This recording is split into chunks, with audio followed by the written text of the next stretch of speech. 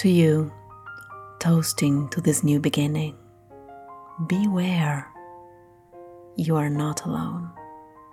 Many days you spent at home, surrounded by friends and family, raising glasses with cheers, with laughter. Today, we urge you to be silent, for only when silent can we perceive we are not alone.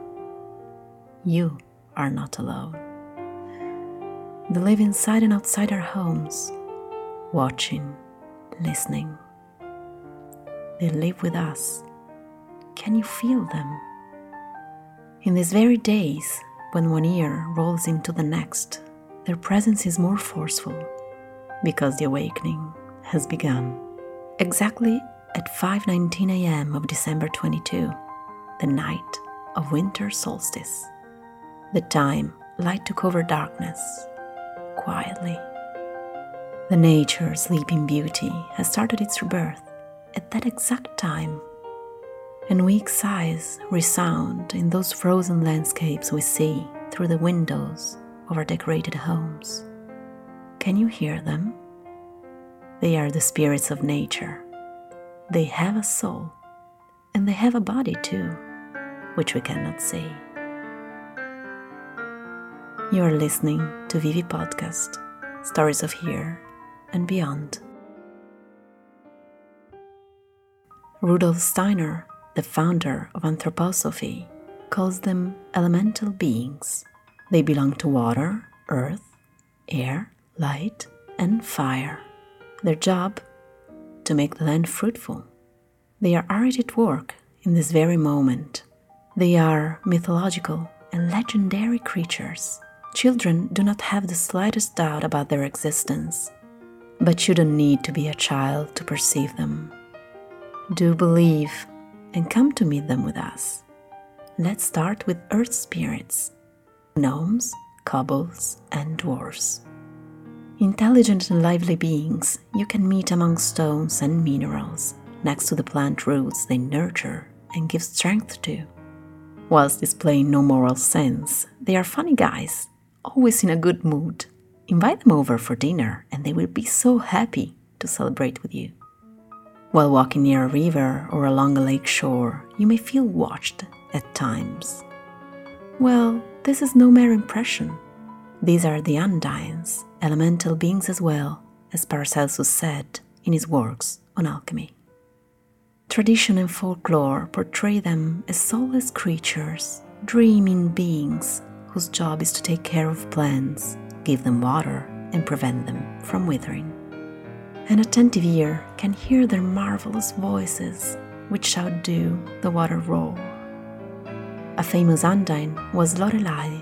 The legend says she used to sit on a cliff overlooking the Rhine, and her enchanting song distracted the fishermen so that they disregarded the hazards along their way. The sylphs, spirits of air and light, hard-working, nimble and slender, shy and gracious figures who live in the wind, help the undines in building the beauty of nature. Do you wish to encounter them? Choose windy environments, and your journey will be successful.